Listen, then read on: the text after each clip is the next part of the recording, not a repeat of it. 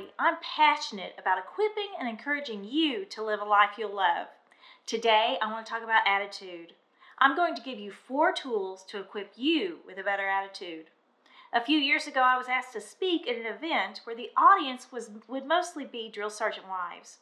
We always hear about the ugly life of a new Army recruit, the relentless physical requirements, the high standards of performance, and the long hours. The thing is, when those new recruits get up in the morning, the drill sergeant has to be there even earlier. When the new recruits go to bed, the drill sergeant has to be there to tuck them in. The life of a drill sergeant is long hours, so it can be really tough for the family. I asked to meet with a couple of drill sergeant spouses before the event. I'll never forget. The first woman walked in, sat down, crossed her arms, and almost with a sneer said, "He's just a glorified babysitter." Yikes. The second wife walked in, sat down, then leaned forward in her chair and said, "What he does is so important. He is shaping the next generation of soldiers for our country." Same circumstances, different attitude. Sometimes we can't change our circumstances, but we can change our attitude. So how do we change our attitude? First, change our thinking.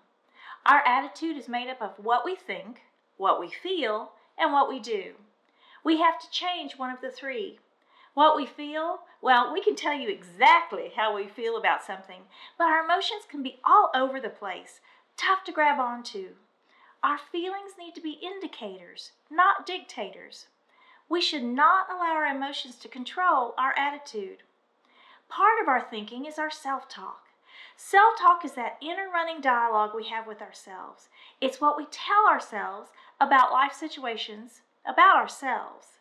Scientists tell us that 80% of self-talk is negative, is critical. This voice can make anything worse. Years ago, I had a full-on panic attack that my daughter would end up pregnant, addicted to drugs, and in jail. She was 6 months old at the time. We might think about a small problem for a while, and next thing we know, we have a bigger problem. The imagination can get out of control. We must intentionally choose right thinking. Self-talk is also where we come up with our excuses. You know, the if-then statements about our life, about ourselves. Once I get that promotion, then I'll have a good attitude. When we move, then I'll be happy. When she moves, then I'll be happy. If I lose weight, then I'll be happy. We need to choose joy today. It's a mindset. Here's the key with self-talk. I've learned to talk to myself instead of listen to myself. Again, I've learned to talk to myself instead of listen to myself. It's about intentional thinking. The second thing we need to do to change our attitude, change our habit. Our attitude is a habit. Command Sergeant Major Philip Pandy, a great man that my husband worked with for 7 years, would talk about soldiers who would come up to him and say, "Sergeant Major, my wife stinks, my kid stinks, my unit stinks, this mission stinks." Sergeant Major Pandy would respond with, "Well, maybe you need to do the sniff test. Maybe it's you that stinks." We're in such a habit of a bad attitude that we can't see anything good. We are responsible for our attitudes. We must stop acting as if there's nothing we can do about it. Stop blaming others for our poor attitude. Our circumstances and people don't make us who we are. They reveal who we are. The third thing we need to do to have a good attitude, change our social circle. Maybe we need to limit our time with certain people. When we spend time with someone and they always are grumpy and leave us feeling drained, unproductive, depressed, maybe we need to limit our time with them.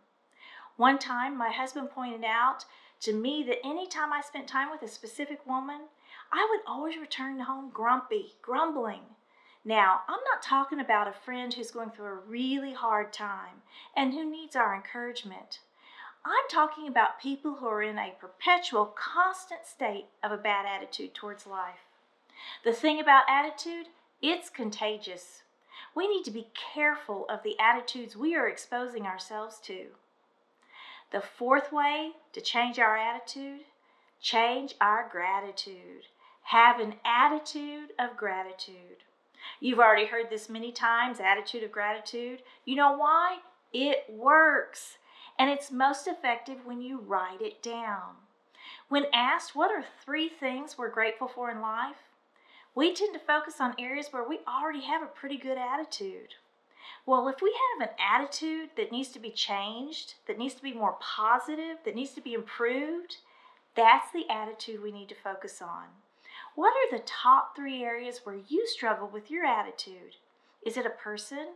Possibly your spouse or your boss? All you can see is their flaws? Or maybe it's a circumstance, your workplace, your neighborhood? If you can't change the circumstance, and you certainly can't change the people, then you need to every day write down 5 things you're thankful for about that person or that circumstance. This habit of attitude of gratitude forces you to look at things in a positive manner.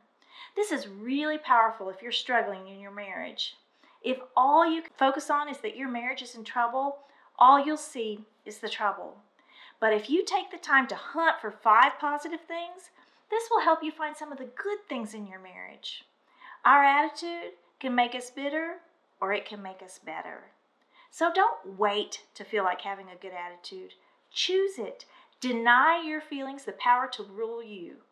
Attitude is the difference between an ordeal and an adventure. Today I've shared with you 4 tools to improve your attitude. Number 1, change your thinking. Number 2, change your habit. Number 3, change your social circle. And number 4, change your gratitude. Thank you so much for joining me today. If you would like to receive our free weekly video of encouragement by email, go to our website, equipанdencouragewomen.com. If you subscribe, then each week you'll receive a free video of encouragement. Also, you'll receive a free bonus video, Living Your Priorities. I would love to hear from you. In the comments below, let me know, what do you believe is the most important thought or attitude you need to change? And how will your changing that affect your life? Thanks so much for spending your time with me. All my best to you.